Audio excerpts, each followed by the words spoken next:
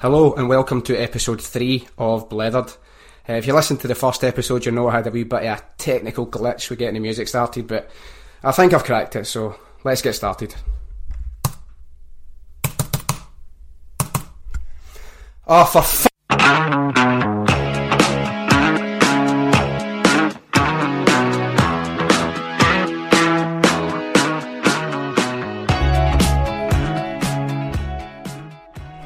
Hello, welcome to episode 3 of the Blethered podcast.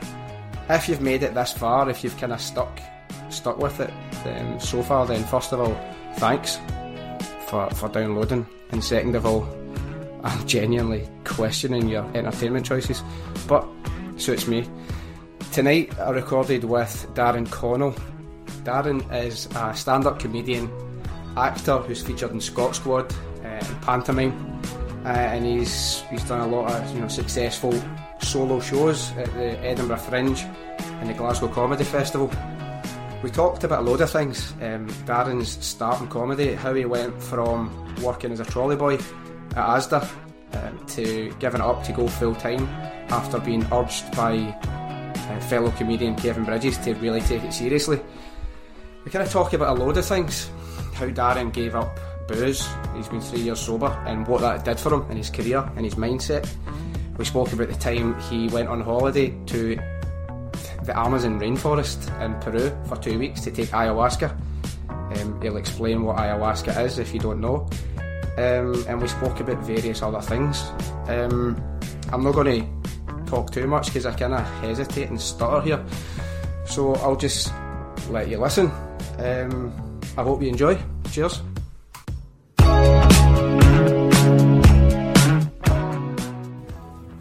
Darren, welcome. Happening, mate.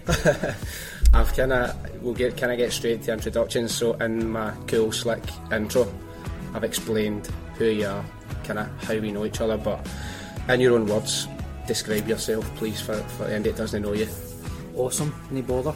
Well, thanks for asking me on, mate. Thanks for coming. I enjoyed Chris McQueer last week, that was good. Well, I'm a stand-up comedian. I'm based in Glasgow, and through that I do some acting as well. I run my own podcast and I've started doing panto, so I think I'm a bit of everything, but first and foremost I'm a stand-up comedian. Excellent. There's a kind of lot of things I want to kind of discuss, go into, to kind of ask you about, get you to explain, but first of all then, how did you get into comedy? Right, okay, so I don't know, man, it's such a weird, I think I had a strange way into it. Like, I studied TV production and sound recording because I was too nervous to get into drama. I was too shy, just for a family that were like, get a trade and stuff. Become a plumber? Aye. On top of me being very nervous and shy anyway. So I thought, if I go and do TV production and sound recording, that'll get me into the acting world, and it couldn't be far from the truth. It's so wrong. Did you complete the course or did you chuck it? Or? I did a year. I'd done my NQ and then I done halfway through HNC, and it made me depressed. I just regretted not doing drama, and I was just like, I'm out, and chucked it. But when I was in the college course, I just gave up and lost interest, so I just started. Part of TV production is you have to actually film stuff, so they used to do like fake news, all that kind of stuff, and they needed actors in front of the camera, so I just always volunteered because I wasn't interested in the camera stuff. And one of the boys was like, you're actually really funny, you should start doing stand-up comedy. And honestly, I was just in a wee bubble in my life that I never even really knew what stand-up was. I've heard of Billy Connolly. When I was younger, I watched Eddie Murphy, Raw, but I never heard of comedy clubs or any of that kind of stuff, and he told us about the Stand Comedy Club, and I went to the Stand and found out about their open mic night and all that, and inquired about that. So from the point of inquiring, did you basically just go in and say, can I come on and perform, and they let you, or did you have to go away and practice a bit of your craft or a bit of material? No, I went online. I mean, I can't really remember. It was so long ago. I went online, and I think I mean, there's thousands of people trying to do it now, so it's a 6-month waiting list, but Right. I think it was only 3 months when I inquired. You go online, they give you an email, they say if you want to do a spot, email this person and they'll give you a spot.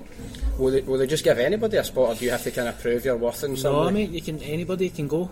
Right. Anybody, the Red Draw night on a Tuesday night, they do it in Edinburgh on a Monday, Newcastle on a Wednesday now, and if anybody can go and do 5 minutes, and it's beautiful because you can go and see Frankie Boyle then, somebody like Frankie Boyle or the next Kevin Bridges, Aye. or you're seeing somebody who is unstable.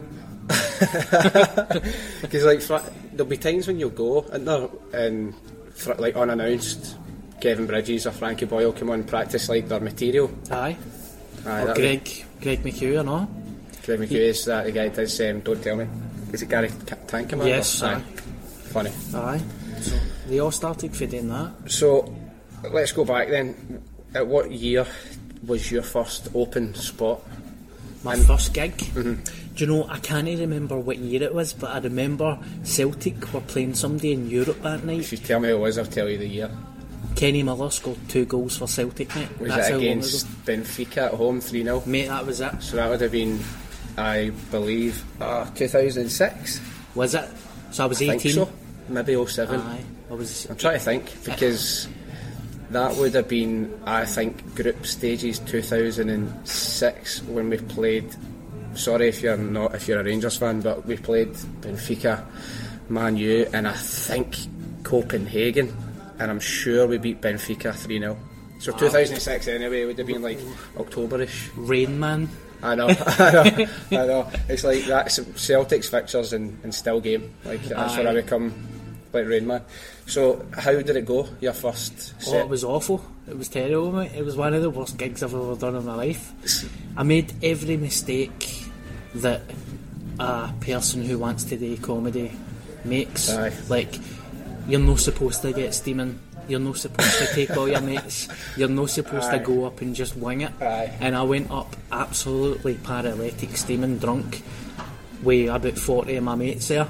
Oh no. And I never had any material prepared. She just went up and tried to chat and... I don't even know what I was thinking. I think I was just totally bewildered by the whole experience. I don't think people... Because you always hear people say, oh, I could do that, I'm quite funny. Aye. I don't think people realise how tough and how stressful it must be, because a good example is I came to see you in the stand in like May Bank Holiday weekend 2012. Aye. And they did you had to write your name on a bit of paper, and they did a prize draw, and whoever won the prize draw got free tickets for another show. Aye. And I won it, and it was, who's the guy? Something Michael Redmond. Michael Redmond. The Yeah, guy I from remember Father that. You were Ted. wearing glasses. No, wasn't it? I'm sure I remember you wearing glasses and you put your arms out on the stage. I did that, aye, because basically, so to set the scene, I was called up to the stage, and it's a jam-packed bank holiday Sunday night, and he brought me up, and then he said, tell us a joke, and like, I felt as if my feet were nailed to the floor, and you can't see anything because the light is shining right in your face and it's roasting, and honestly I was like paralysed with kind of fear, and I didn't know what to say, and for some reason I stuck my arms out, and they kind of I'm actually, my palms are sweating thinking about it, because it was embarrassing, because then he's like, alright, that's fucking weird, but okay, bye. And then just told me to go off the stage, and it was, I'm sure people must have been saying like, why is that guy just not speaking? It's as if I was like a deaf mute. You just put your arms out. Honestly, like you were froze. taking everybody a square go. I have no idea. And I'm sure he said, do you want to say something, or what's your name? And I could barely even get the words out, so I had major stage fright. So that then makes me wonder, what pushed you on to persevere with it, and how did you overcome that? Because that must be severely debilitating, like if you have that experience as your initial experience. Well, I mean, I think it was so shocking to me that I can't even explain it. I think it maybe gave you a jolt, and you thought, right, actually I've overcome that, so I could pretty much do anything. It was a mixture of that, but it was so much shame attached to it as well, like, because I obviously love comedy, right? Right. I've loved comedy my whole life, and that's been my life for childhood, and to walk into an environment, fair enough, I never really knew anything about it, but to walk into something that I love and show it so much disrespect, it just haunted me. And then see all my pals, like, it doesn't matter what you say after that, they're like, he's shite, it doesn't matter. So I done that when I was 18, and honestly, mate, it haunted me for so long. I never done it again until I was maybe 22 or 23. Years, but I always had it in the back of my head. I was like, I cannot let that be my first and last time doing it. I mean, my fucking trousers fell down and all that, mate. I was out my nut. I was absolutely... Remember, no Summerfield, what is it, Quick Save? The one at next to Springburn McDonald's. Aye, but before that, was it Quick Save? It was Quick Save, aye. Right, so I remember I went into Quick Save on the day of the gig, and I got a bottle of rosé wine, I canned about 9 Budweisers, and then I got into the stand and I had about 6 pints, mate. So see, by the time I was on the stage, I was out my fucking nut, and I was wearing a stupid old suit that I bought for a charity shop, man. It was fucking... People were kind of laughing like, oh, is this a character act? And then 2 minutes in, they're like, nah, he's not. Amazing. I'd like to go and see, quite an interest to see some of these, even just to, in the perverse way of seeing somebody kind of humiliate themselves, like you sound like you've done. But I tell you what, man, I needed that. I think I needed that, and I'm glad that it happened earlier on, because I think I'm grounded as a person anyway, but that certainly showed me that you need to show this industry respect. If you want to do stand up, you can't just say I want to be a star. You know what, I want to be in fucking Oasis then. Do you know what I mean? If that's the case, it's not that easy. So in terms of what not to do, if there's any, and there very well could be, any aspiring comedians that are listening, other than showing respect for the industry and the craft, what would be your advice to them? Well, see if somebody approaches me, which happens a lot, and they say, I want to be a stand-up comedian, and then I'll say, have you ever been to the Stand Comedy Club? Have you ever been to Yes Bar? Have you ever been to the State Bar? And see if they say no, I'd be like, fuck off. Like, see if you want to be a stand-up comedian and you've never been to a live comedy night in your life, just because you've watched a Frankie Boyle DVD or a Kevin Bridges DVD, you've probably not even went to see them live. You can honestly just fuck off, because it's so disrespectful to the industry. Get out and watch live comedy, and after a couple of months, I mean, when you get your first gig, you'll be given 5 minutes, so just write 5 minutes of material, watch as much stand-up as you can, and just consume the industry and take it just for what it is. Immerse yourself in it. I suppose it's the same with anything. Immerse yourself and you'll... See if you really wanted to do something. If you really, really wanted to do something, you would do it. That's true, isn't it? Very true. So, that was your kind of early entrance into comedy. Were you working alongside that when you kind of first started picking up gigs? Like, what were you up to back then? Because now you're a full-time comedian, which we'll go into, but I'd like to get a glimpse of what life was like before you kind of got to where you are now. Oh mate, my life was carnage before I started doing it. I remember I bullshitted myself into an open audition for the comedy unit. The comedy unit is a place where Still Game get made, Gary Tank Commander, the Lemmy Show, they've started making Scott Squad. People you now work with, I was going to say, we'll touch on that. So what was the audition then? So I was reading the Evening Times one day, and I seen there was a 2-page pullout on Karen Dunbar, because she was in the Karen Dunbar show at the time, and she said in the story, I got a chance because the comedy unit gave me an open audition, and in my head I was like, fuck it, I'm going to phone the comedy unit. Phoned the comedy unit, told them that I was an actor. Did they know this, that you bullshitted them? Aye. Right, okay. No, at the time they didn't. And I think it was just a young runner on the phone that was just like, alright, no worries, come in. Had an audition. You could never do that these days. It would never happen. Had an audition, turned up at the comedy unit, same again, man, with no material prepared. With a suit on, a stupid fucking suit. You still have the suit? Aye. No, I chucked it out recently. Do you have any photographs of you in the suit? I'll need to try and find something, man. This isn't for like my own personal private use, so I'm going to share this with anybody that wants it. I'll need to try and find it. Sorry, so you turned up in the suit? Turned up in the suit, had about 6 cans of Red Bull, started getting chest pains, was sick in the toilet, nearly shat my pants. Went into the room and there was 3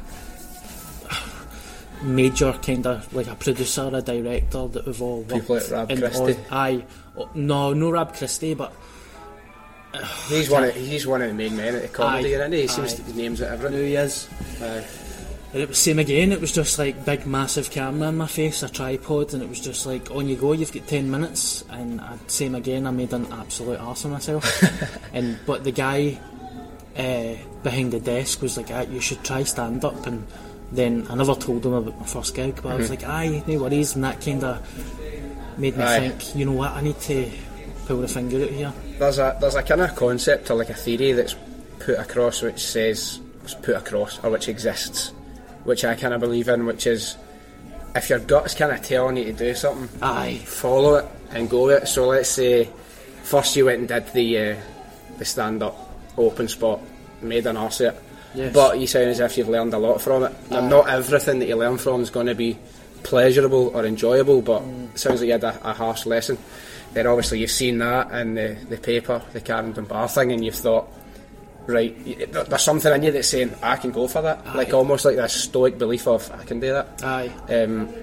Obviously you've gone there and that has kind of signposted you back towards comedy. Do you think that guy saying that to you did have a major part in you then pursuing that again? Definitely, because I feel like as soon as I had a taste of it or tried it, it was always, it's so weird because like my first gig was awful and I was like, I'm never doing that again. And then a couple of years later I was like, I can't have that as my first and last time. But then I was just walking about and I was seeing comedy posters, stand-up nights advertised. I went to, you were saying, was I working? I was in Asda, worked in Asda for about 10 years. I was a barber, I was a labourer for a tiler, a labourer for a joiner. Done anything really. But when I was walking about the barber college, I seen a poster and it was a stand-up comedy course, and it was just learn. Same again, man. I was in this barber course thinking, what the fuck do I want to be a barber for? Just no, in fact, I think I was about 24 and I done that right. I think I started listening to everybody about a trade, and I was like, right, it's time to get a trade, but what's the shortest trade? Because I can't be asked doing a 4-year trade for a joiner. So I looked at the college, leaflet, and it was like 9-month barber course. And in my head I was like, that's a trade, and I could go to Australia and all that kind of stuff. And 3 months in the course I was just like, I'm pure shite at being a barber.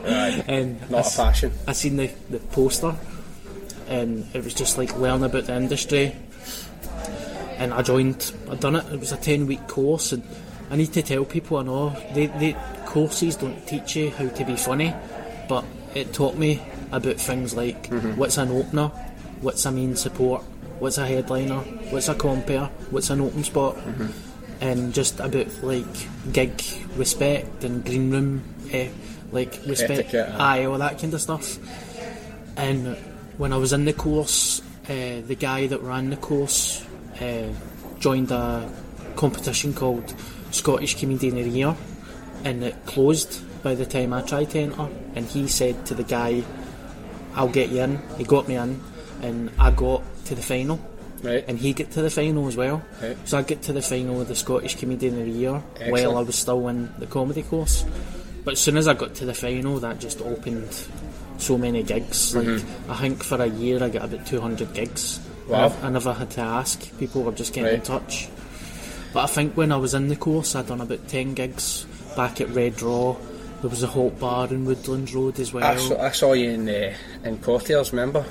Aye, mate. And I'm sure you requested that I was moved to the front row so you could terrorise me. Aye. Did I pick you up as well? I think you did, I picked you up. There was something... No, do you know what it was? You were talking about... I'm sure it was something along the lines of... I can't remember, but the punchline was you tried to put a bin bag over me to abduct me. That's what it was. And I really, really panicked because I'm quite claustrophobic as well. And Cottier's, if for anybody that's not been, is massive. Aye. It's huge, so there's a lot of people. It's roasting and all. Aye, and we were right in the front. And he's sure there was a point for like 5 minutes where you never really spoke to the audience. You just kind of spoke at me and stood like your knees were touching my knees, but you were looking over me. And I'm sure you grabbed the bin bag, or maybe that was another show that somebody did. But either way, that's quite troubling that somebody's trying to do that to me. But hi, I'm like 30 stone. You're like fucking 6 stone or all. So you worked in Asda, didn't you? You're saying that? Yeah. What were you doing there? It was just. I'll be honest with you, mate. See, I never had any purpose to my life. Mm-hmm. Like, I just got a job. I remember I left 5th year, the start of 5th year. I just woke up and I done that. I'm leaving school. Went into school that day, left, get my paperwork signed. Within 4 days, I was working in Safeway. Aye. Bishop Briggs Cross. Aye. That was ages ago, because that's obviously Morrison's. Aye. And I got a job as a trolley boy, £3.45 an hour, and I was just like, what the fuck am I going to do with my life? Aye. Started getting mad with it, bored. Then I chucked it. I tried to do the TV course, was unemployed for 2 years, and then went back to another TV course, and then that's when I ended up in Asda. So I get properly stuck in a rut for a couple of years, and had no purpose really. So obviously sounds like comedy was your main passion and main purpose. What inspired you, or was there anything in particular that made you go and start to pursue that full time, like focus all your energy into that? Well, I've said this a few times, but I caught myself. I just caught the silliness in myself, like the situation I was in. I remember Kevin Bridges gave me a gig at the Stand, and Frankie Boyle was gigging as well. So it was Kevin Bridges, me in the middle, and then Frankie Boyle. That's amazing. And I had to pull a sickie that day for Asda, right? Because they wouldn't give me half. And I was so consumed with, they're going to give me the sack, I'm going to get the sack. I'm sitting in a green room with Frankie Boyle and Kevin Bridges. Perspective. And I'm like saying to the two of them, oh man, I'm fucked and all that. And Bridges, I think Bridges was just like, what the fuck are you talking about? You're a comedian? And I just think that whole kind of thing just made me think, you needed I'm a stand-up comedian. Booted into that mindset. Aye. That is what you are. Like, yep. You're not a trolley boy. You did that to earn a bit of money. Yep. So, did you decide there and then, right? Let's go. Let's make a go of this.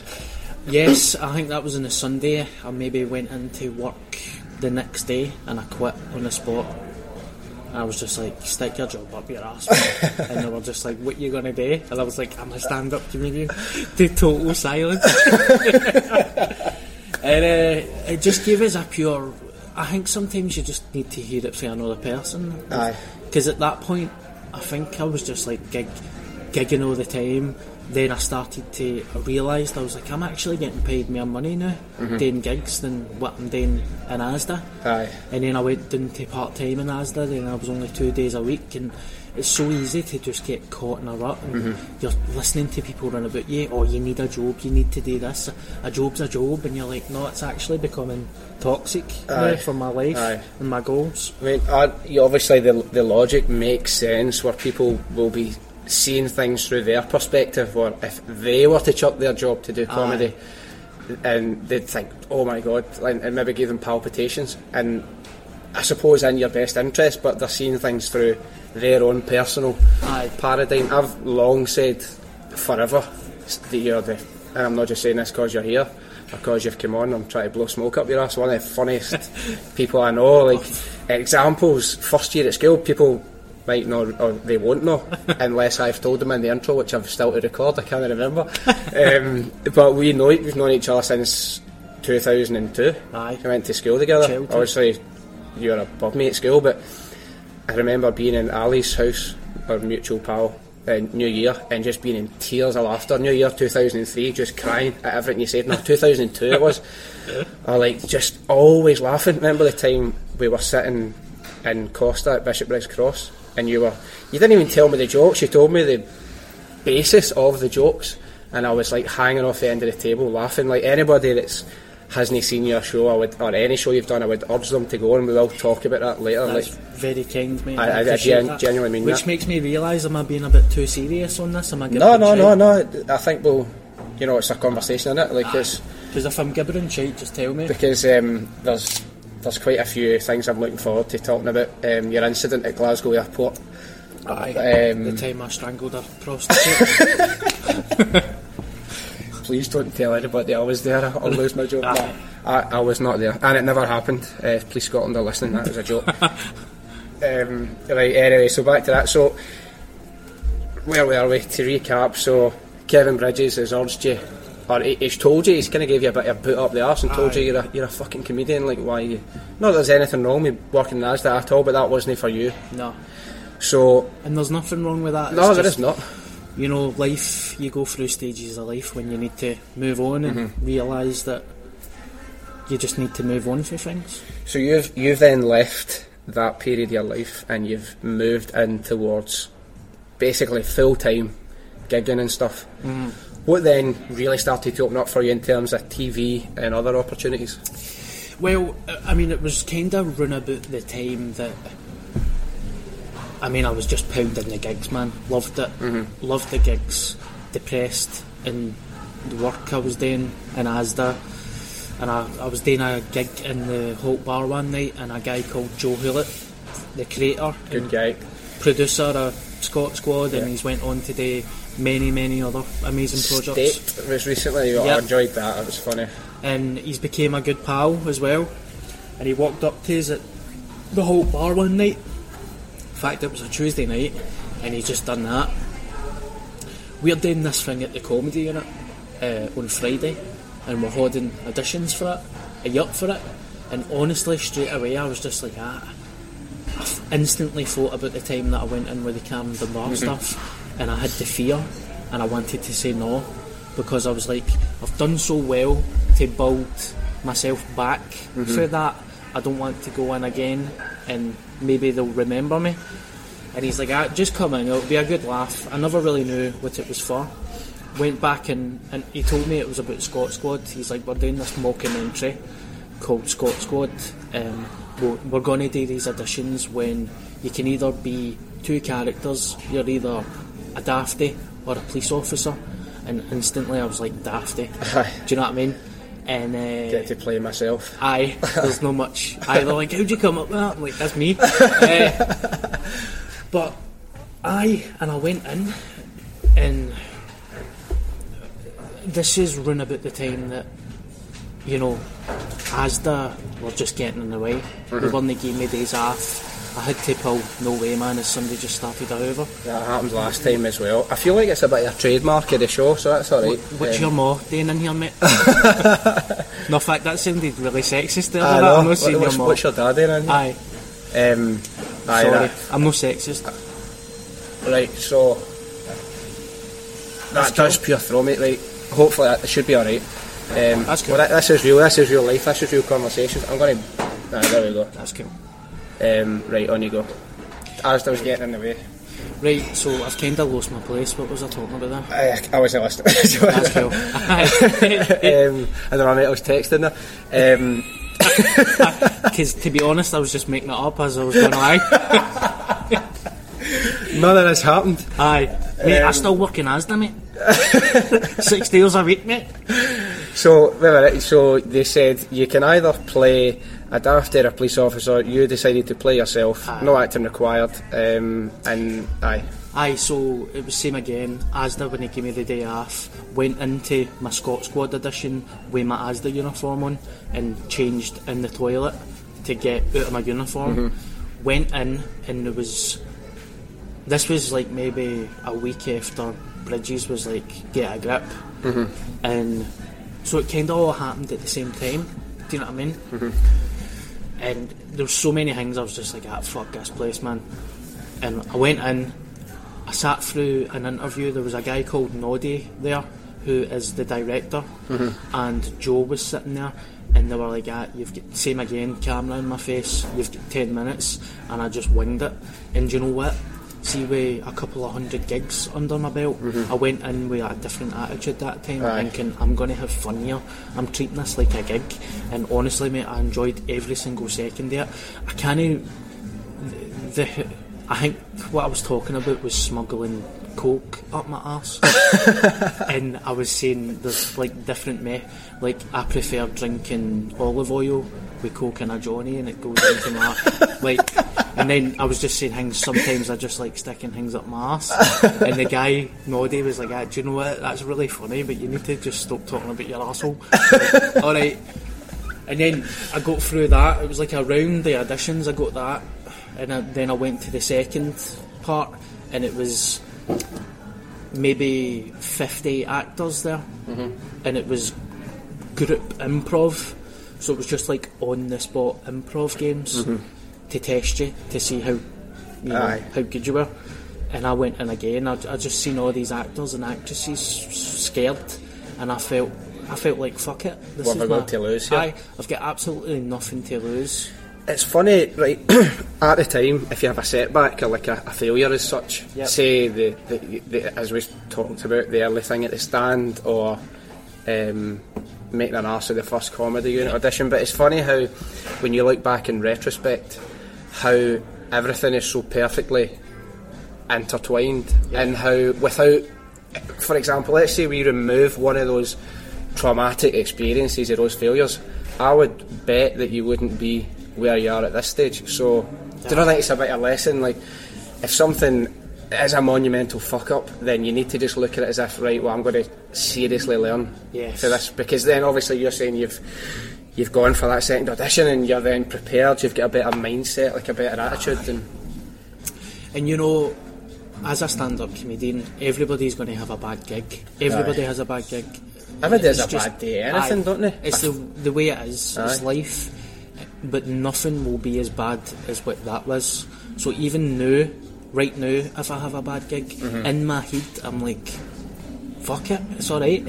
So I went into that audition that day and I felt like a giant, and I just treated it like a gig, and I had fun.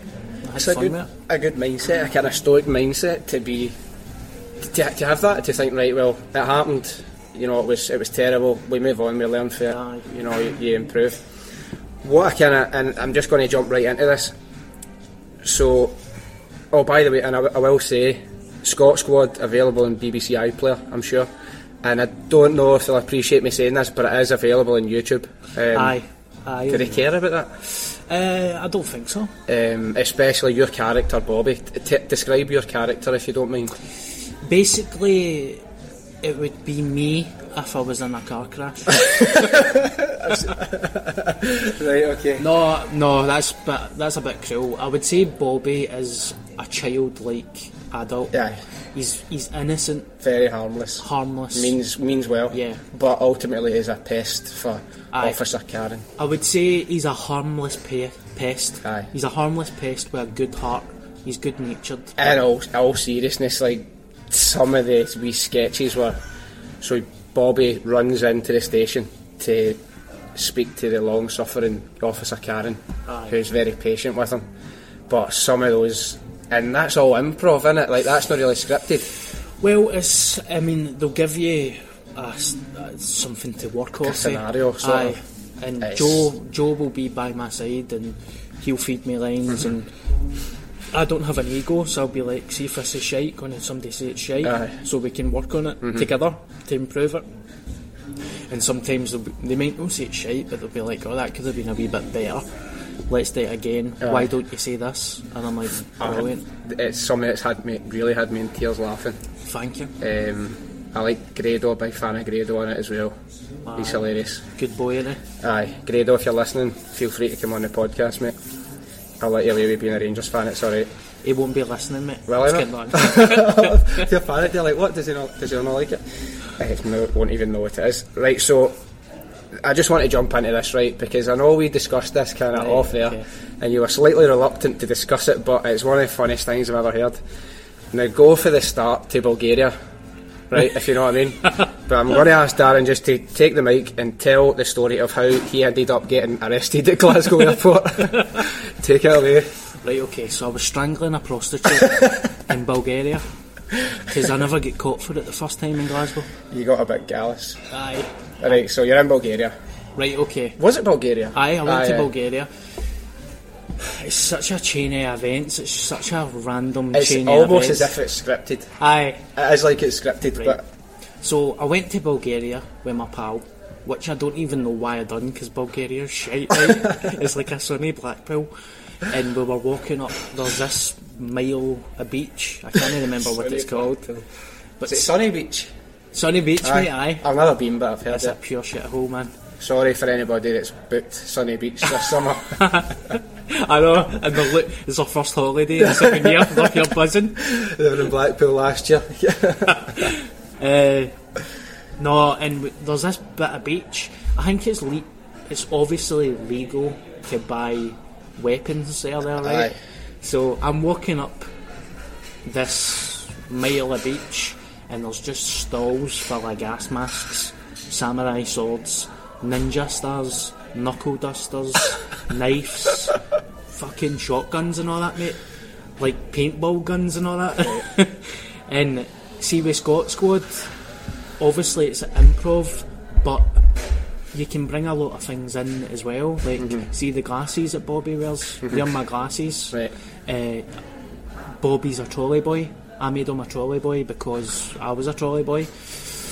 I suggested there's a sketch where Bobby steals, he thinks he finds, see the things that jugglers chuck about. Yeah. He thinks that he finds a bag of that, but it's actually a bag of knives. Right. So I've went out there with my heat like that. I want a day of holiday before we start filming Scott Squad, because I think by the time I got back from Bulgaria we were filming within a month. I'm walking along the beach and I'm looking at all these odd things that I've never seen before in my life, and I see a knuckle duster. And instantly I do that. I'm going to buy that and use that as a prop for Scott Squad, because it was just so stupid looking and it was so big. It was just so cartoonish. So for clarity for listeners here, this is a full scale knuckle duster that could smash somebody's head in. Yes. And you bought that. How much was it? It wasn't even that much, mate. 20 quid or something. And it was proper, like, do you know that guy Shredder at the Turtles? Aye. See the way his horn is? It's like that. Right. And I was like, the sketch that I'll use for Scott Squad is Bobby will run into the police station with this knuckle duster and say that it's his Uncle Jeffy or his Granda's sovereign. And because it kind of looked like a sovereign ring, like sovereigns, a couple of sovereigns, and Officer Karen will be like, that's not a ring, that's an offensive weapon. And I'll be like, that's my Granda's jewellery, and she'll be like, no, it's an offensive weapon, you'll get 4 years for that. And I'll be like, how dare you talk about my Granda? So it might not be that funny, but that was the idea. There. Bought it. Obviously I was out my fucking nut for 2 weeks in Bulgaria. Aye. Put it in my suitcase, completely forgot about it. It was just to paint the picture, it was the front zipper, wasn't it? Yes. Of which, think how many times you've put something in there and forgotten about it. Aye. Plus I had a black suitcase and the knuckle duster was black. Right. So I just put it in the front suitcase, ditched it in my room and got back to Glasgow. And see, when I got back to Glasgow I ditched my suitcase in my room and never even really unpacked. Until you needed it. Until I needed it. Which, and was it not like a year and a half between? It might have not been a year and a half, but it was... No far off it. It was no far off it. So, what happened next then? Right, so my mate was getting married in Berlin, and... Wait a minute, no, your mate was getting married but you were going to Berlin? Aye, my mate was getting married and we were going to Berlin for the stag do, and we were leaving on the Monday. Wait a minute, I think there's an important point that we have to get in between this. So, before you went on this stag do, you participated in something at the Hydro? Yes, the ICW event at the Hydro, it was at the SEC. Right, okay. And Mark Dallas, the guy who runs ICW, who had a wee part in Scott Squad, wanted Scott Squad to make an appearance. So our sketch at the SEC. I mean, there was how many people does the SEC hold? Thousands. Aye, 7,000 people or something. And he's like, what I want you to do is I want you to go into the crowd as Bobby and heckle a wrestler, and the wrestler will jump out, pull you out of the barrier and beat you up. So this was on the Sunday, and I'm leaving for Berlin on the Monday, but Dallas was like, we've not got much money, we can't really pay you, but there'll be an open bar there. So obviously I'm like, fuck it, I'm getting wrecked because I'm away on holiday tomorrow. I'm in holiday mode. I'm in the crowd. I'm in the crowd, right, and I'm out my nut, I know, I'm pure steaming, and this wrestler jumps out, he pulls me out of the barrier, and I'm dead weight, right, because I'm steaming, and I'm dead weight, and I'm probably, at the time, I was a lot heavier than what I was now. I must have been no far off 20 stone, man. 20 stone at dead weight, and this wrestler's pure struggling, man, pulling us out of this barrier. And I'm like making mad noises and that, like, and he pulls me off, and I fall maybe 4 or 5 foot. I don't know how high it was, but I fell at enough distance to break my ribs. So, because it was steel barriers, so my ribs have hit off this corner of a steel barrier. Never felt anything until I got backstage, and I was just like, because at that point I was stressed as well, just through work and just juggling too much. And I was like that to a lassie that worked at the BBC. I was like, I think I've got stress knots. Like, have you ever had a stress knot? When you get like in your back and your shoulders and that. Yeah. And I was just like, I think I've got this stress knot, feel that? And she's like, wow man, I think that is a stress knot. And it turned out it was my ribs. Right. Woke up the next day, my entire body was like, my right side of my body was black. You can't do anything with broken ribs either. No, apart from take perhaps seriously strong painkillers, which might inhibit your thought process. So I think I was in Stockhill Hospital. I'm still half steaming, full of painkillers. Run back to my house, have to be in Glasgow Airport, just grab my suitcase, stick clays in it. I've still got the Bulgaria sticker on my suitcase, mate. I've not even took the sticker off my bag. I'm running through Glasgow Airport. I mean, it was handheld luggage as well, and I've got a massive suitcase, so straight away that was just, everything was red flag, draw attention. And straight away, man, I was just going through the what is it, the scanner? Where they scan your case. Next thing I know, there's like 18 people in my case, and I was just pure, is that my shampoo? Because I genuinely thought it was like shampoo or my contact lenses. Shampoo's at least of your worries. And he pulled it out, and do you know what? It is what it is. I've done it, so obviously there has to be procedures for that. But the police were so supportive, they were just doing their job. I get support for other people, and see when they realised what it was and what the situation was, it was alright eventually. But it was a very, very stressful time, and it was just a horrible situation. To have something over you. But it wasn't the first time I've heard of stuff like that happening. I know a comedian called Stuart Mitchell, who the guy who did the bit where he's talking about somebody laying the inflatable alien outside Buckingham Palace when Princess Diana died. He's hilarious. Oh wait, is that Stuart, or is that Stuart Lee? Mate, that might be Stuart Lee. You think Stuart Lee, the English guy? Aye. Stuart Mitchell's a Scottish guy. Right. And he's like a prop comedian. Right. And he had this Bible that when you open the Bible, fire comes at it. And he was doing gigs in Dubai, and he left. He was running to the airport, and he left the fucking Bible in there, the hotel. No. And God. The bomb squad get phoned.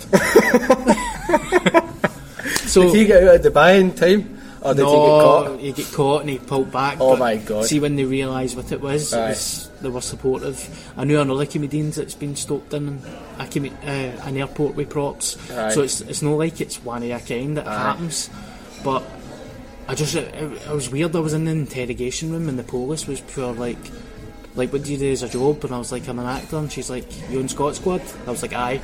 And she's like, alright. I was just like, so what's happening then? Am I getting to jail? But I never get to jail. I went to Berlin, and that was it really. I get fined, and That's hilarious. Shit happens. Because I remember when you told me, and I mean, the ideal response would be for me to reassure you, but I just still think it's one of the funniest stories I've ever heard. But aye, there was It's no not the malice. fact that it's the fact that I was leaving Glasgow with it. It's not the fact that I was like coming in. That's insane that never get flagged up in Bulgaria. Even if it was in your case, it would have been in the hold. Like, I just find that nuts. Mental. That they wouldn't pick up on that and they would let you through. It was such a strange runny events. It was just so odd, and it made it happen. And I just remember, you know what? See, at the time it was horrible because I've never been in trouble. I've never had a criminal record, and you know, even when police officers are nice, when police talk to you, it's a quite frightening. No frightening, but you're around authority, so it's quite nerve-wracking. Oh mate, I can relate to that. I've got a kind of similar thing, but it happened in Spain, which was even worse. A kind of long story short, with 3 of my pals went on a night out to the launch of a world famous nightclub chain. I won't say what it is, right, but it rhymes with Smasher. And basically went to this launch night in Barcelona, down at the beach, Barceloneta, if anybody knows it. And I won't name my pals to protect them, but I was with George Carroll, Dean Brown and Sam Robson. And basically, long story short, we somehow ended up in the wee VIP bit just to get a seat. And we ended up joined onto this table with these guys. And we were kind of just drinking our drinks and going to the bar. And it got to like 5 in the morning. And the guys had left and we kind of never realised. And we're just sitting kind of talking. And a waitress arrived and she's got a card machine. And she's like, "This is for that bottle of vodka. That'll be €500. So we're like, fuck off, no, what are you talking about? So this is back, we're like, shut up, like, that is not ours. Like, maybe it was those guys, we don't know, we never ordered anything. And so then the manager came over. Now this is, my downfall was being a smart ass and being like, I speak Spanish. So I kind of took the lead on it. And we're like, look, we're not paying that, so you can, and obviously being, you know, it's 5 in the morning. We've been drinking since about 7 at night, so I was hardly, you know, an example of world-class diplomacy. I told him to go away and he's like, that's fine, we'll just phone the police. Now in my steaming mind, I'm like, oh of course, when the irrational and violent Spanish police arrive, they're going to listen to this steaming Scottish guy insisted he never had a bottle of vodka. £500, and do you know what, it was a bottle of Absolute. You can buy that for €14 in a shop. That's so crazy. Police came, again telling us to pay, and I'll be honest, I was like, fuck off, I'm not paying €500, like, we never had it. So that was it, cuffs, and they do not mess about, like, take me to jail. Did they batter you? I get an absolute tanking. Wow. I get really battered. I actually ended up, this is quite graphic, and I think if my mum's listening to this she might not like it, but I ended up being sick because they were proper violent scumbags. But it's quite funny though, because then I was kind of a wee bit of bravado about me, but then you realise you wake up and you're sober. It's August, there's no air conditioning, and you're I was in a cell with 2 other guys, and I woke up and these 2 guys were just staring at me. Wow. So I kind of was like, panicked a wee bit, and woke up, and then they brought round bread and like basically warm water. It was like bath temperature water, and I kind of tried to drink a bit of the water, and then this guy that was in the cell, his eyes were like popping out his head, and he's like, I don't know, but his eyes, he was on something and it's lasted long, and he's like, "Vas a comer tu pan?" which means, are you going to eat your bread? So I was like, no, you can have it, mate, you can have it. It was like in a cartoon where it was actual bars. Oh, mate. And you could see into all the other cells, and there was basically a group of African women were in a cell across from us. There was no it was confined to males in a cell and females in a cell. And what happened, this crazy nutcase guy with the mad eyes, the cell was really narrow but really long. Aye. And he was taking a runny, right, so he was going as far back as he could, and he was running and trying to spit on the African women, who in turn were doing the same back. So I'm like proper back against the wall thinking, when is this hell going to end? Eventually I've got out, but to kind of come back to that fear, I get a letter through the door like a month later, Pasha are taking you and your friends to court.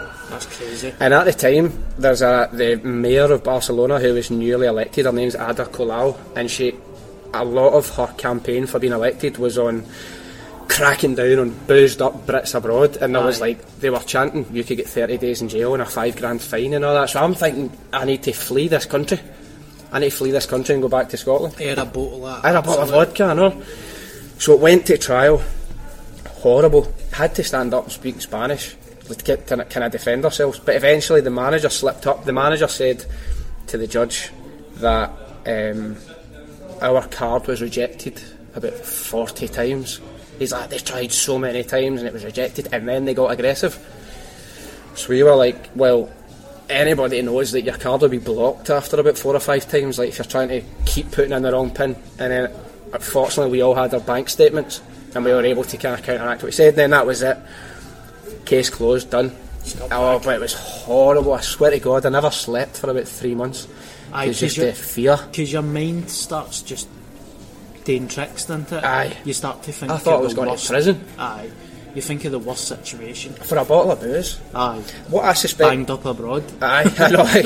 What I suspect happened, I don't know, this is kind of guesswork, but I suspect that there's a bottle of vodka unaccounted for, and they're panicking a lot. We need to either blame somebody for not paying, yes, or I don't know.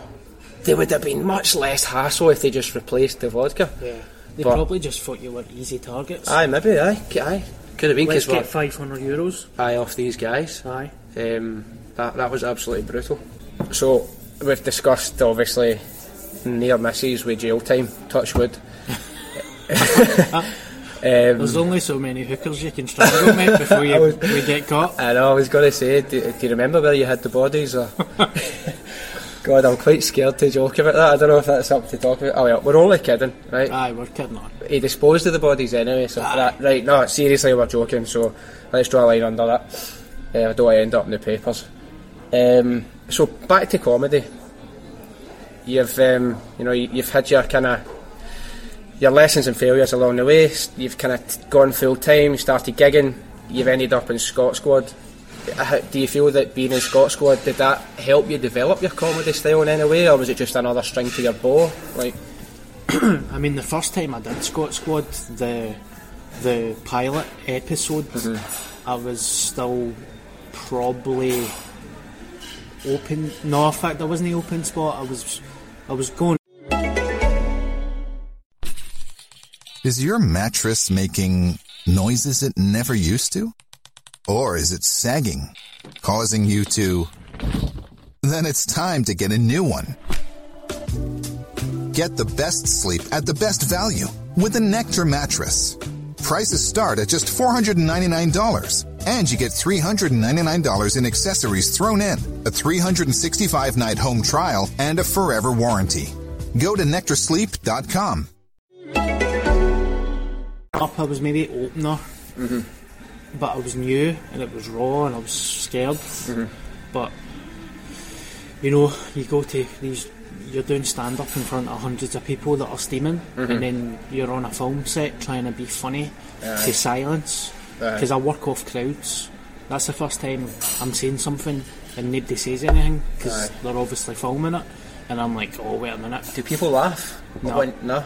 Well, I mean, obviously the cameramen laugh and stuff, but then we would just do it again. But when you do that for the first time, it's a new experience. It's definitely toughened me. See, when you're, like, say Scot Squad will be filming for 6 weeks and I'll get 4 days filming, and it will be 7 in the morning to 10 o'clock at night, and it's just non-stop filming, so I don't think you've got enough time to think about being nervous.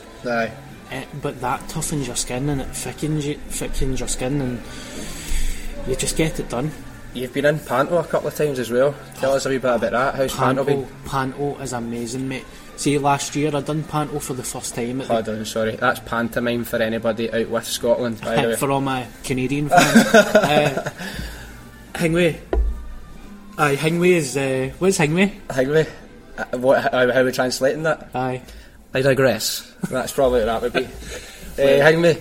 Right, go. I done pantomime for the first time at the Garden Theatre last year in Dundee. With Tom Ury? Tom Ury and James Mackenzie, Raven. Aye, Raven? Yep. A.K.A. Falcon? Yes, he's amazing. Some guy, by the way. He's a great guy. Who else was in it? Karen was on it. Officer Karen. She was Maleficent. The Wicked Witch. Aye. And, who did you play? I played Bobby. Bobby? For legal reasons. I was Bobby. Oh, right, B-O-A-B-B, okay. Maleficent's goofy son. And last year was fantastic, but it was the same again, new experience. I was scared. I just wanted to do well, and you know what? I done well, and it was good. But this year was amazing, man. Do you feel more comfortable this time going into it? I was an ugly sister. Right. So the feeling of camaraderie when you do panto is amazing, I know, mate. I'd do stand up and you're just by yourself. I'm no like Tears of a Clown by yourself. You do gigs by yourself, you travel by yourself, but panto, it was like teamwork. And I was like, I want some of this, man, this is amazing. People gain each other lines and how can we make each other laugh on stage and stuff. It was just amazing. And see, you know, to be able to bring my family there and my family, like my nephews, to see it and stuff was just brilliant, man. Obviously hard work though. How many shows? I think we've done about 56. That's tough going when you consider it's start of December. Aye. Right through to January, is it? Have you just finished it? No, we finished it on the 31st. Last year we finished it on the 10th of January or something. Did you feel a wee bit like you were missing your castmates? Because obviously you spend that much time with each other. Do you kind of feel a wee bit of... Oh, when I came back, I had a come down, mate. I had adrenaline come down. I was just like... It was... Because it ended perfectly. But I think I just missed that intensity. Because you're basically up, breakfast, show, lunch, show, dinner, bed for 7 weeks. Were you staying through in Dundee? Aye. Right. Me, Scott Fletcher and Tom Ury were sharing digs. Scott's in River City. Was Tom singing? Good singer, isn't he? Aye, he's a brilliant singer. And it's, you know, a brilliant bunch of people, professional singers and actresses and dancers that are just amazing. And you're just thinking... you feel really grateful to be a part of it. And the guy that runs it is called Robert C. Kelly, and he runs a show called The Dolls as well. And the Dolls are, I think they've got the potential to probably be the Scottish Mrs. Brown's Boys. They're selling out every venue that they go to. I think have they done the Pavilion? Yes. I'm sure I've seen the posters. Yes. The name Robert C. Kelly, that rings a major bell. What else has he been involved in? Oh mate, he's been about for years, and he's just like a theatre producer that produces shows. And you know, I've got a lot of time for him, and I really respect him, because when I had the audition for the panto, I was shiting myself. I turned up in his office, I had a coffee, and my hands were shaking, I was shaking holding the script. And he seen that, and he was just like, no, this is what panto is, and that's what that term means. And he was just so kind to me, whether somebody else would have probably told us to beat it. And even during the rehearsals I struggled as well, because I'm rehearsing to silence. See, as soon as I got a crowd though, I was cool with a crowd. And they're laughing and that. So that feedback's probably needed. That's good to have people like that, because if he's obviously shown a level of belief in you, that must then transfer onto you. That calmness. Plus, I think he's been doing it for so many years that he'll probably know. He just knows that maybe stand-up comedians are like that. As soon as you take a crowd away from them, it's weird. I them. Can understand that. Over the last few years, you know, for the outside looking in, and obviously for knowing you as well as I do, your career has kind of shot upwards in this real upwards trajectory. Now, I feel that coincides with you deciding to go completely teetotal. Yes. Do you fancy talking a wee bit about what prompted that, first of all, and then how you feel that has gone on to benefit you in different areas of your life? Yeah, no bother. I'm glad you asked that, mate. It's about Jesus Christ, our Lord and Saviour. And that's us finished, so thanks for listening. No, I mean, I'm 31 years old, and I'll happily talk about it. I've never shied away for that subject. when I was 28. I mean, the last time I had a drink was the 17th of December 2015, right. and I was 28, and I was just... I've never really... See, for somebody that drank so much and drank often, I've never enjoyed it. And I was constantly drinking, binge drinking and having hangovers and saying, I never want to do this again, I hate hangovers, please God help me stop, all that kind of stuff, what everybody does. And it was just a loop, just press the repeat button, just bullshitting myself. And when I was younger and I drank, everybody used to laugh and, oh, he's a big funny guy, but towards the end I was just steaming and getting put in taxis. Hangovers were becoming longer.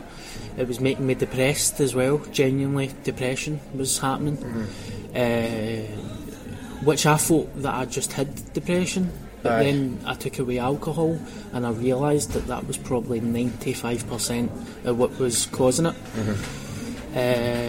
I was just sick, man. I was just sick of being sick, mate. Just so fed up by saying the same old shit and repeating myself all the time. And I went to a wedding on the 10th of December and I got wrecked and I nearly ruined the wedding. No, in fact, I never nearly ruined the wedding, I just made an ass of myself. And I was in my bed for about 6 days, and then I went out for a cura and I think I mixed it up. I was like, I'll have 2 glasses of wine, a couple of gins, and I put down my last drink and I was like, I'm finished, man. What is the point? Aye. And I knew in my heart that I was finished. It wasn't like all the other times I says, oh, I'm off a drink, because I've chucked it before. I've been 6 weeks sober. One time I was 7 months off it. But you're always thinking about booze. Aye. Like, it's different now. I think people, and I've kind of always been the same, see it as, because at the time you're buzzing, you're feeling happy and excited, you're having such a good time that you think when you feel crap, you're like, right, we'll go out and we'll have a great time and we'll kind of get up high, but then you just come straight back down again. And as you say, it's this constant loop. For me, I mean, I don't really never had major issues with it. I've never had any issue with alcohol other than I was just get sick of feeling shite all the time. You spend a fortune, and I felt as if it was like steaming Friday or Saturday, Sunday feeling terrible, Monday sluggish, Tuesday bit better, Wednesday feeling alright, Thursday comes, you feel good, and then you're like, right, let's go and have a good time. And it's this constant, it's like constantly sprinting up to the top of your chute, flying down it, to only sprint back up again to fly down it, and you're like, well, something's kind of got to give here. Did you, and I'm quite interested in what you said there, is that you thought you were depressed, but really you were just putting yourself in that position. Obviously that's not going to apply for some people. Some people will sadly have that chemical imbalance in their brain, but I think a lot more people than they realise.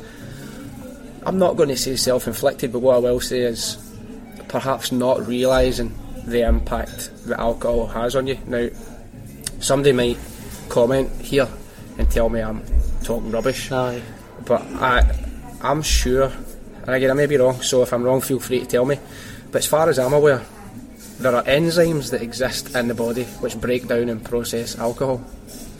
So when you first start drinking, you've got hundreds of these enzymes. That's a scientific term, by the way, hundreds of enzymes. And all that. And all that. And they break down alcohol, but once they have processed the alcohol, they're essentially destroyed and they cannot be regenerated. So as time goes on, the hangover gets worse because this poison is essentially still in your body. And physically and mentally it's a depressant, and your serotonin levels are all over the place. You're not really giving it a chance to level itself out, and then it's back into that fire again. A total shock to the system. For me, I've decided to take a wee bit away from it, because I kind of touched on it very briefly last week with Chris, and he spoke very well about it, but I feel it's like I just kind of take the batteries out myself for like 3 days a week, and then put them back in. I kind of get going again, but then I just take them out again, and it's like, right, maybe just chuck it for a wee while. And the way I'm kind of looking at it is, just don't be going out and getting pushed for a while. And I'm sure when the time comes, because I will, of course I will. Well, I like have a drink again, probably in the not too distant future. I think I'll enjoy it more. See, the past year, I felt as if I've just been forcing it down my neck. Not enjoyed it. like going to things and thinking this isn't fun. Yes. So I'm going to get 12 Coronas in me, and then it'll be fun. Aye. Can I just? I don't know. Yeah. And with 12 pints in you, anything would be fun. Aye, exactly. Looking at the pavement would be fun. I know. You know what I mean? I know, because that is good. Aye. Being drunk is very good. It's the aftermath. It's then the kind of the turmoil that your brain's going through. I think it's important to kind of just provoke this conversation, because the amount of people, off the back of what was essentially 5 minutes last week, the amount of people who've publicly and privately said, "Oh, I feel the same," has been quite startling. Aye. Well, I'm glad that you shared that with me, and I'll be honest and open as well. I mean, obviously I'm not a professional and I'm not giving any medical advice. This is just my experience with alcohol. For me, like, people can enjoy it in moderation and have 2 pints. If they've been working all day, you're entitled to a glass of wine when you're done it at night. I can't do that. When I take a drink, it sets up a craving inside me that I want more. And see, as soon as I want more, everything's gone. I don't care about anything. I'm getting mad with it. And you know, I'm at a stage now that I look at that and I think I was self-harming with alcohol. I was definitely self-harming. I believe I was just... And then I used stand-up comedy as an excuse to drink as well, because I thought, I'm nervous, wee bit of Dutch courage, I'll just have a couple of pints. And then a Tuesday night or a Monday night I was having 5 or 6 pints, and I wasn't even counting that as a drink. And then I was getting to the weekend, and that's when I started drinking Bucky and major, all that, shots and all that kind of nonsense. I'm kind of similar way, because I'm not really that into... I can take it or leave it. I'm not really that into booze. Like, I'll never have a beer. Yes. I'm always very much, well, I'm either having 20 or I'm having none, because what's the point? It's probably not a good attitude to have. Well, from my perspective. It's a Scottish attitude, isn't it? Isn't it? And then if you say, you know, I'm not drinking, what's the matter with you? Yes. You know, I'm not drinking. What are you here for then? I think that's possibly why we, not only do we drink to get steaming, everything is focused around alcohol. Really, in this society. Is it raining? Right, let's get steaming then. Is it sunny? Let's go outside and get steaming. Are we happy? Right, let's get steaming. Are you sad? Right, let's get steaming and we'll feel better. And it's just, maybe need to break that loop. I totally agree with you, mate. The amount of nights that I've missed through being drunk, the amount of gigs, football matches, dates that I can't even really remember, because I've just been out my nut. So let's say you removed alcohol from your life. Apart from feeling kind of better, do you feel that you became more creative? Were you taking more opportunities? Like, what was the difference in you? Well, the first thing that happened, I mean, it's pretty sad actually. See, when I chucked it, it was what you were saying there. Everybody was like, "What's wrong with you? Just take a drink, have one drink." I remember with my broken ribs, and I couldn't really walk and stuff, and people were like, "Why don't you just have a shandy?" And I'm like, "Mate, I fucking need help. I'm struggling here." Do you know what I mean? Maybe that's what we need to change. If somebody, if you realise it, maybe I don't think it's out of badness either. I think it's just out of people not realising. That's for the first maybe 3 or 4 months. It was constant and it felt unbearable. Why you're not drinking? Just take a drink. What's wrong with you? You're always going on these mad diets and detoxes, and is this just another one of the weird things that you're going through? And it got so unbearable. I done that. I'm announcing this on my social media that I'm chucking booze, and I announced that. I made a big public announcement purely to trick myself, but I was like, see, if I don't stick to this, I've posted about this and people will realise that I never stuck to my words. So it kind of made me so determined to not do it. And I announced it, and everybody, as soon as I announced it and says, look, comedians don't offer me pints at gigs, pals, don't say this to me. And then it changed and people became so supportive. But I obviously through that, I mean, first thing you noticed is financial differences, but it just gave me a spark that wait a minute here, I've been kind of rotting away, just getting wrecked, and I've got so much potential. It did make me more creative. I've done more shows, I've got panto, so much has happened during that time that it's just been unbelievable. No, it's 3 years, man. It's a long. 3 years a long time. It's mental, mate. I can't believe that. So 20. I mean, I still take khakis. They don't count. No, I was kidding on. But I know. I think. I mean, what I was saying there about it's a societal thing where people will be like, "Well, you're not drinking for, just have a drink." I mean, I've been guilty of it up until very recently. But I just kind of had a wee bit of realisation, like, wait a minute, maybe that's why this person feels shy, and maybe encouraging them to come and get absolutely steaming with me for 2 days. It's quite selfish on my part because I can go and do it. I've kind of got rid of it just to not get rid of it. I've kind of taken a what's the word?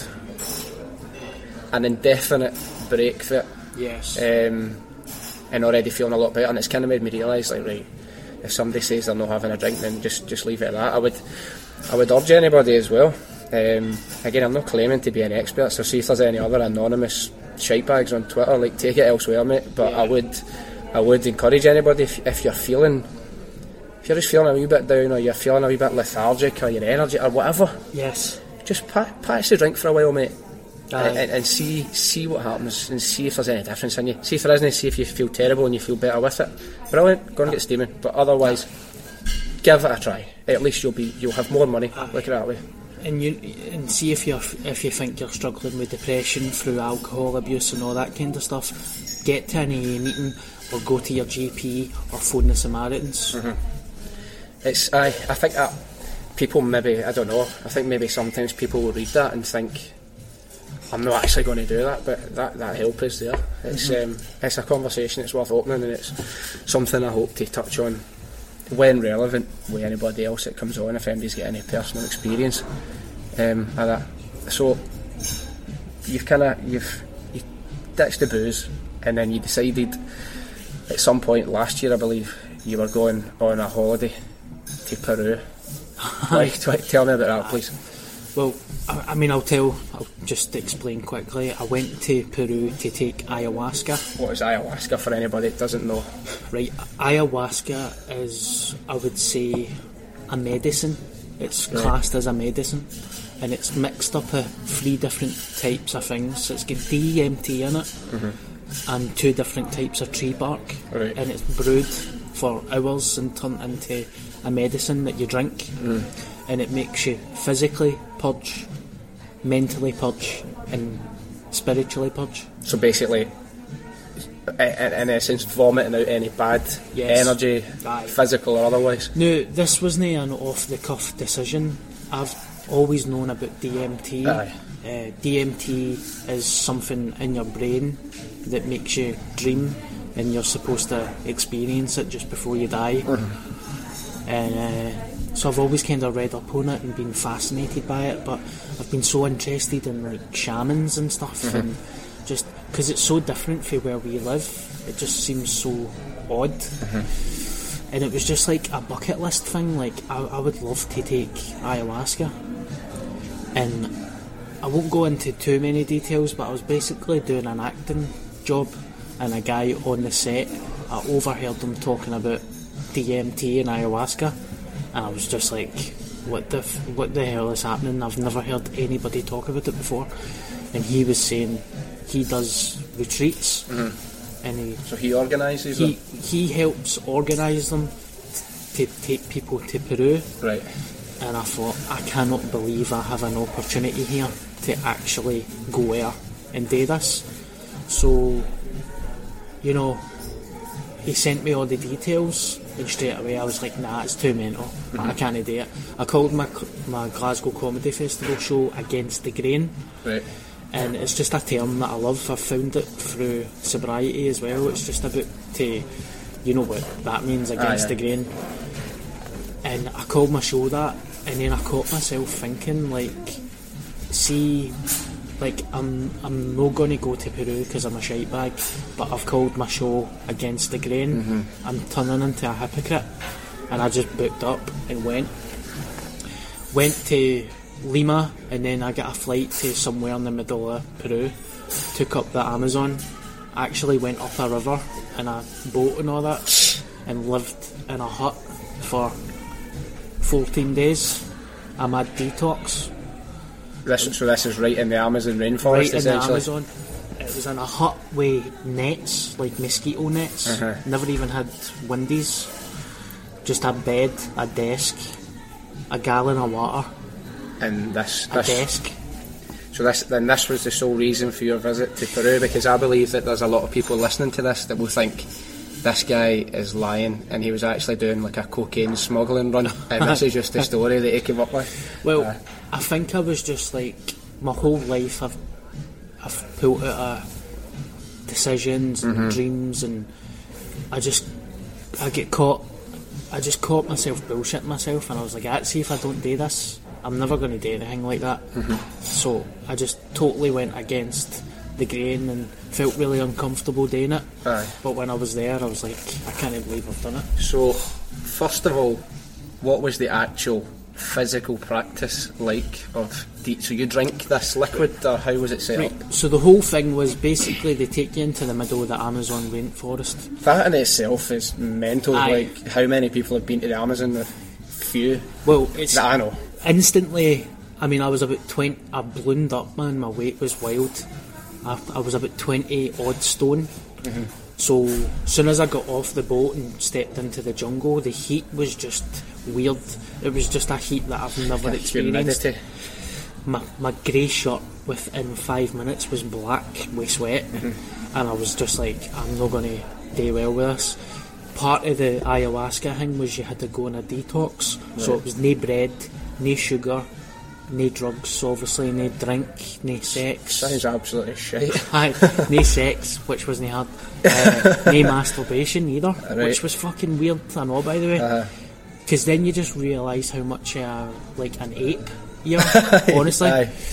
Like always answering to primitive urges. And I tell you what was the hardest, mate. See, everything. See, not having a mobile phone, that was the hardest. See, mobile phones, mate, that's a drug.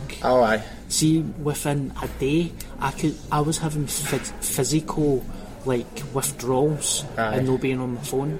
That was harder. I actually went 5 days without food because of the heat, and not having a mobile phone was harder. I'm sure, like, this has come through all of them, like Tim Cook, CEO of Apple, the guy who's the CEO of Snapchat, Mark Zuckerberg, obviously, a couple of other people, Bill Gates. They limit their children's screen time, or they limited when their children were children. If that doesn't tell you, and I mean, I'm saying this as the biggest hypocrite, my phone is always in my hand. I think part of the reason maybe that we depend on phones so much, or we're so attached to them, is because now, if you think about it, old people, I know that's quite a disrespectful term, right, but let's just use it for simplicity. Old people always say, you're always on your phone. However, the weather, your emails, your internet, your phone, your messages, your entertainment, your music, your podcasts, in some cases your books, everything is centralised in this one device. So it is obviously understandable you use it all the time, but then therein lies that dependence. So sorry to kind of go away from that, but it's kind of something that I like to talk about as well. So you're detoxing, you're off the phone and all that, and then where do you go for there? Then they take you down to this massive, like, open air kind of hut, and there's about 13 seats running a circle, and there's a shaman there. He's got a musician there as well. Imagine it was like they set up a camera and they point a gun at you and they're like, right, get your gear off. He's like, ayahuasca, what? Give your passport, you prick. Give your passport, no euros. So we get took into this tent, and you know, it was a ritual, mate. It was a proper ritual. We're sitting around in a circle in complete darkness. It happens at night time, so you're sitting in the jungle at darkness. The only light you're getting is moon light and stars, and such a weird feeling of just being in the middle of nowhere with no air, light pollution. He kind of he brings out the ayahuasca, he blesses it, does a ritual, he dances around it and stuff with like a leaf, and he's hitting it with twigs and all that kind of shit. And I was pretty scared, mate, as well, because I've been sober, so this is the kind of first I'm like, here, I've no drank in a couple of years, am I going to be out my nut? But I've looked into ayahuasca, and obviously you're going to be out your nut. And it's just a wee shot glass, And I'll tell you this right now, mate, I'm even getting the dry bulk thinking about it. It is the most fucking rancid thing I've ever drank in my life. It's like horrible. drinking, it was like car oil mixed with licorice. Ugh. Absolutely disgusting. And see, as soon as I drank it, my body instantly rejected it. Spew back up. I spewed instantly to the point that I had to just get another shot, didn't me? I spew if I drink like whiskey or tequila, so I can't imagine Mate, ayahuasca. and it was one day, we took it 6 times, I ended up drinking it, taking it 6 times, right? But it was one day on, one day off, one day on. And see, the day off, it was just spent in absolute dread, thinking, I can't believe I need to drink that again. That's how disgusting it is, mate. You needed a full day to mentally prepare your body and your mind to drink it again. So the first time I drank it, it was just, an hour passed, and mate, it was such a, it was just a crazy experience. There's people there that were child abuse victims. There was a guy there who had AIDS, so it was just Going through some pretty mental inner turmoil. and it was there was a lassie there that got raped as well. So see, when she was going through her ayahuasca trip, it was like she was reliving that rape. Oh God, I can't even. And it was horrifying, mate. It was absolutely horrifying, and it made you think, why am I here? Maybe the problems that I had are obviously not as bad as what I thought they were. It puts you through an instant inner turmoil. So, And top of that, you're purging as well. I started to purge, and it was weird because I never had any food in a couple of days. And see, when you purge, mate, I don't know if people are going to think I'm mental. I'm just talking what happened to me. But when purging is supposed to be to get all the badness out you, stress, anxiety, depression, self-hatred, doubt. And see, when I was purging, I could actually feel depression leave my body. It's so hard to describe what I was going through, but it wasn't just me purging. That was going out my body. And see, when other people were purging when about me, see the noise that we're making, it was demonic. Some of the stuff was demonic. Like, there was a wee guy from America that was purging, and I was like, that does not sound human. That sounds like out of this world. That was not a human being, mate. It's absolutely mental. that's. I kind of don't want to give a wee guy a response of that's pure nuts, but that's kind of like in summary at this point. Did you have any sort of hallucinations or visions of anything? I did. It just kind of showed me, it showed me every time that I was a bad person. So, say for instance, I was like cheeky to you one time. It showed. What? I was going to say I would kick you, but then I stopped myself. I've been told to swear less. Smash you. Right, so say for instance I was a bad person to you, right? Right. 10 years ago. It was showing me that situation, but it was showing me it from your point of view. Right, okay. So I was seeing it from your point of view, Right, okay. looking at me. So it was showing me times that maybe I've been disrespectful to my ma and my dad, and it was so mental. Like, maybe I've been cheeky to them and then walked out the house, and then I was there watching them have that conversation when I was away, thinking, why did he say that, why did he do that, all that kind of stuff. Hundreds of situations like that. It was showing me that I should never drink again. That was something that I got, that I should stay away from alcohol. I was on antidepressants as well, and I stopped antidepressants because you can't take antidepressants with ayahuasca. Right, okay. It showed me visually that antidepressants were poisonous for me. Right. Through, I don't even know how to describe it, but I just knew that I need to stay away from that. And then it was showing me as well that I need to look after my health, like my health and my fitness and my weight.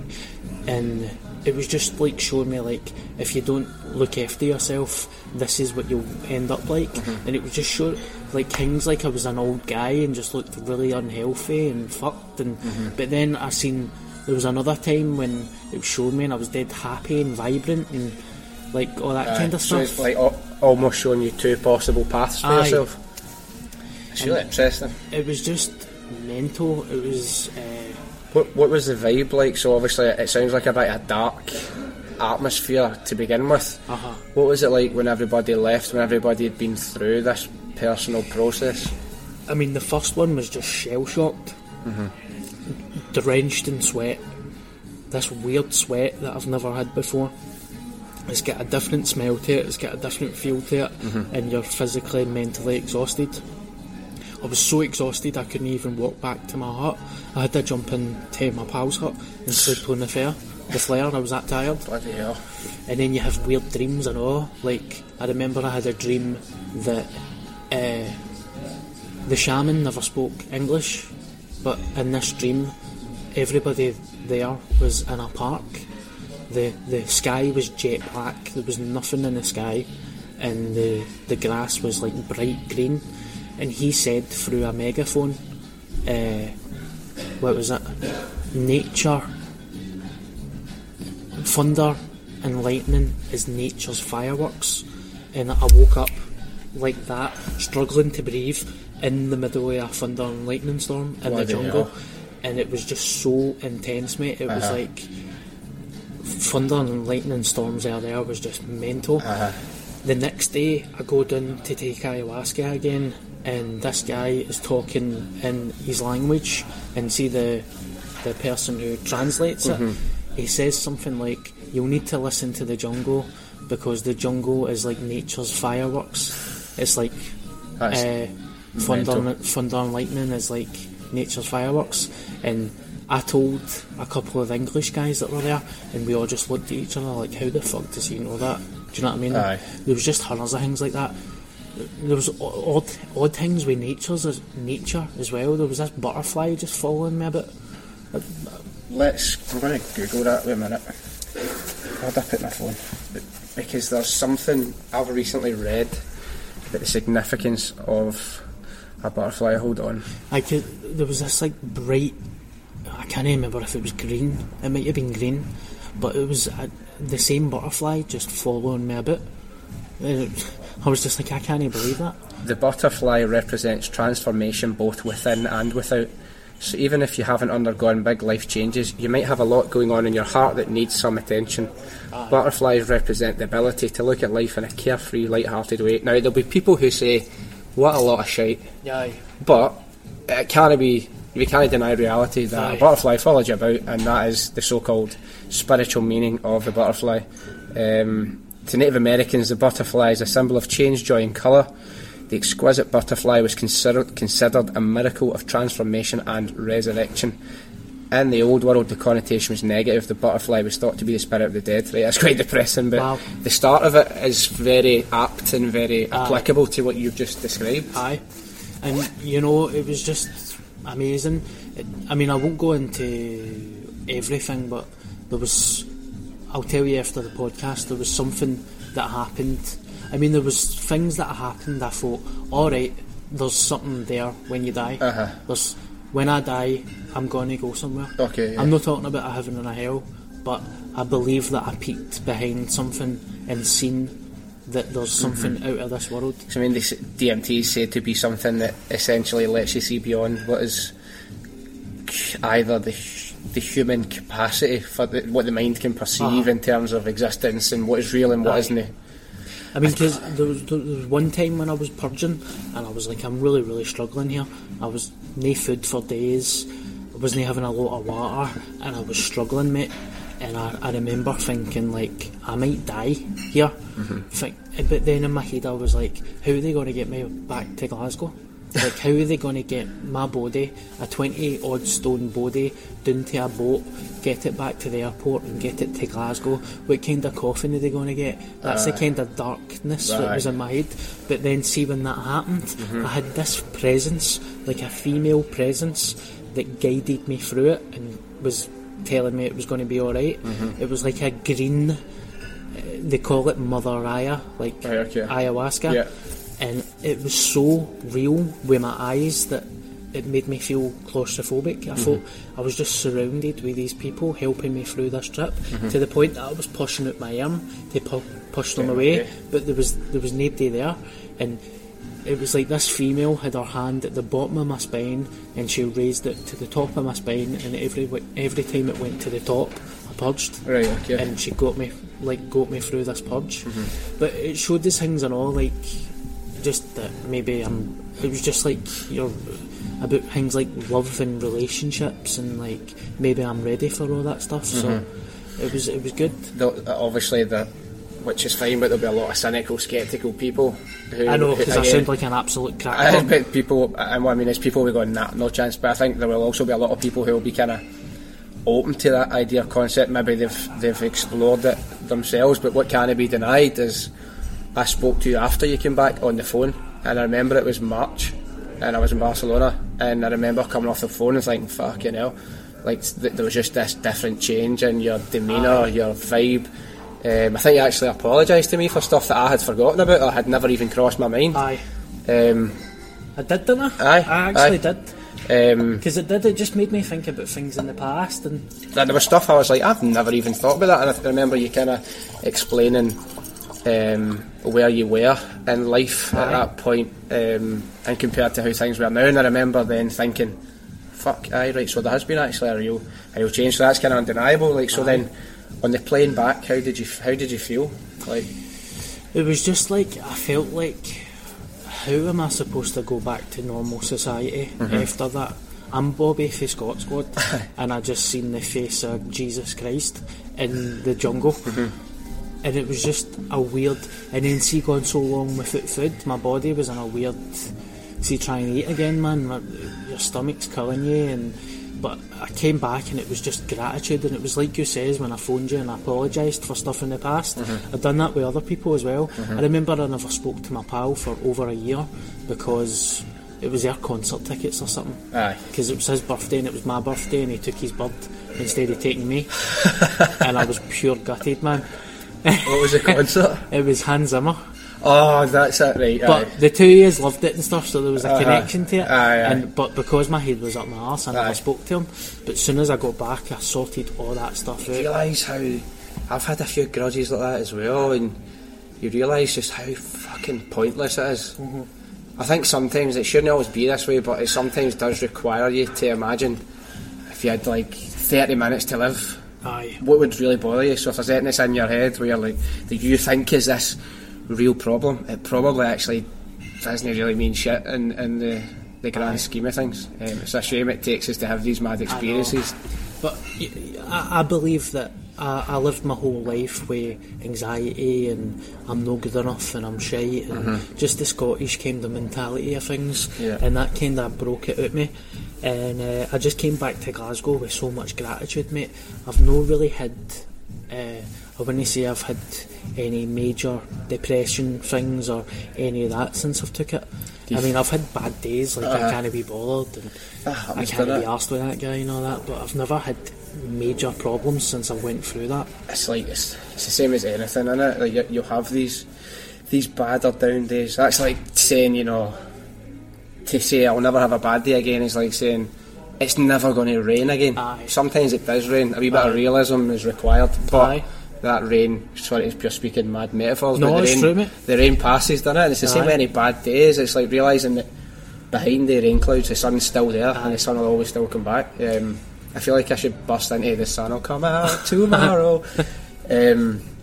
So do you feel that, because I'm always quite interested in this, I feel that when I'm in like a good place, like feeling happy, feeling good, feeling grateful, content, that things just start to happen, like almost coincidentally or by magic. Has there been anything that's you're probably just going to go, nah, nothing, but has anything come up that you feel that's a wee bit strange, whether it was a wee twist of fate or a wee bit of good luck?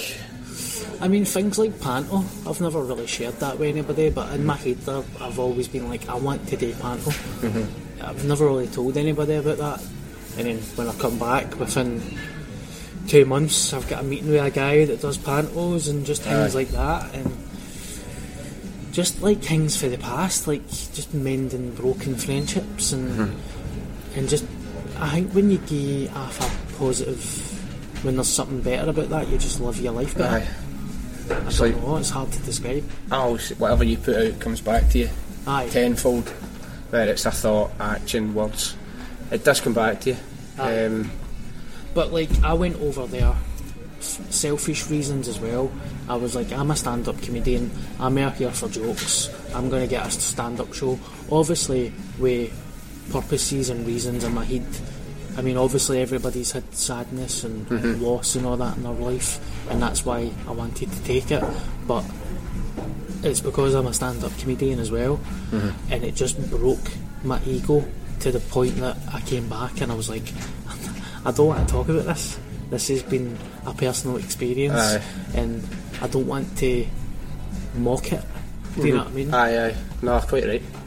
Do you think, is that you and alcohol done? Do you think you'll ever, is it something you see yourself ever having a drink again? I'm never drinking again, mate. But I kind of want to say, I don't mean to sound all doom and gloom about booze as if it's this evil thing. But in the context of your sort of circumstance, where so you'll never go back to, just in case, in case anybody thinks I'm preaching that drinking is a horrible evil thing or anything, it's just pretty much in the relevance of this chat. I mean, for me, I started drinking when I was 14 or something, stopped when I was 28. What's that for? 14 year.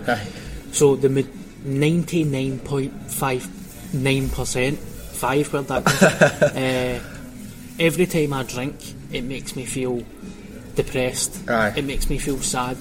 Towards the end, it was making me feel suicidal. So why would I want to do that again when I know that when I drink it's going to probably make me feel like that? I've had good times in alcohol, but see, for every good time there's 100 bad times, and that's a fact. So I just look at it now and it's so alien to me. Like, I just don't need it. There's no appeal for me. But I can sit in people's company if they're drinking, or if I'm out on a date or something and she's drinking, I'm cool with that. I won't be like one of these guys, can you not drink that in front of me? I actually find that so offensive. I want people to have drinks. I want people to have a good time. If I'm sitting in the house and I'm pouring a drink for somebody, I want to do that. I want to have booze in my fridge for other people. But for me, I'm absolutely done with it, and the rewards for my life with it has been unbelievable. It's good to hear. I think it'll be, I don't want to say it could be inspiring for anybody listening. But well, you know, see if anybody's listening and they're struggling or they just need a chat, get in touch. You've got me on Twitter. Where can they find you on Twitter? Just at Darren Connell loves Eckies. No, Darren Connell 87, or Facebook. Aye, you can get it. Good. I hope some people do get in touch. And what's coming up? What I never really touched. You've done quite a few very successful stand-up shows at the Fringe and the Glasgow Comedy Festival. What have you got coming up that people can come and see you? Well, I've just sold out my Glasgow Comedy Festival show at the stand, so that was nice. I'm looking forward to that. But tomorrow, Friday and Saturday, I'm gigging in Paisley for Robert Florence. Just for anybody listening, so that will be Friday the 18th January and Saturday 19th. Aye. So who's that with and what is it? Robert Florence. It's his poetry night and a day stand-up. Right, okay. It's at the Burger and Keg, I think. Same again, just get his own social media for that. Scott Squad's coming back in January or February. Is that going to be on this new BBC Scotland channel? Aye, right, but okay. That's all I know. I don't know when, but I know it's going to be the new channel. Sure, this channel. I went to the premiere screening of episodes 5 and 6 of Still Game. Brilliant. Amazing, by the way. Aye. I was honestly pure into the 5th episode. Was like a throwback to the early series in terms of the script, the chemistry between the cast, and general laughs. Aye. And in episode 6, I was felt. See that dread you had when you were taking ayahuasca? Aye. That was the dread I had before it, because I was like, this is it. Aye. This is the end. It's heartbreaking. I was in tears. It was amazing. But Michael Hines stood up before, and he was. I think Greg Hemphill and Ford Kieran maybe explained. It's going to be on the new BBC channel, Aye. which I'm sure it launches, like, I want to say February 19th. Aye. I think it is round about then. So Scott Squad will be on that then, people can find it there. Yes, aye. As I said, I'm sure if it's not available on iPlayer, it is on YouTube, and it is definitely worth watching because it is a funny show. Like, I love it. Thank you very much, mate. I'll probably be doing Panto again. If I get offered it, I'll do it. If it's no Dundee, I'll be doing it somewhere else. And then I'm in a position, I know, see if I don't get work, mate, I'm alright with that as well. Aye. You've got to be grateful for what you get. Exactly. You know, so I do my podcast as well now. Oh aye, sorry, I meant all that stuff. I meant to say that. Where can people find the podcast? Just Darren Connell Podcast on Facebook or Glasgow Live. And I've got no complaints, mate. See, when I'm no gigging or I've no got work, I'll just go to the gym. Enjoying life. Aye, or the cinema. Excellent, mate. This was an absolute pleasure. Thanks so much for mate. I love you. You know you're one of my best pals, and I love you with all my heart and my soul. What a beautiful thing. I love you too, mate.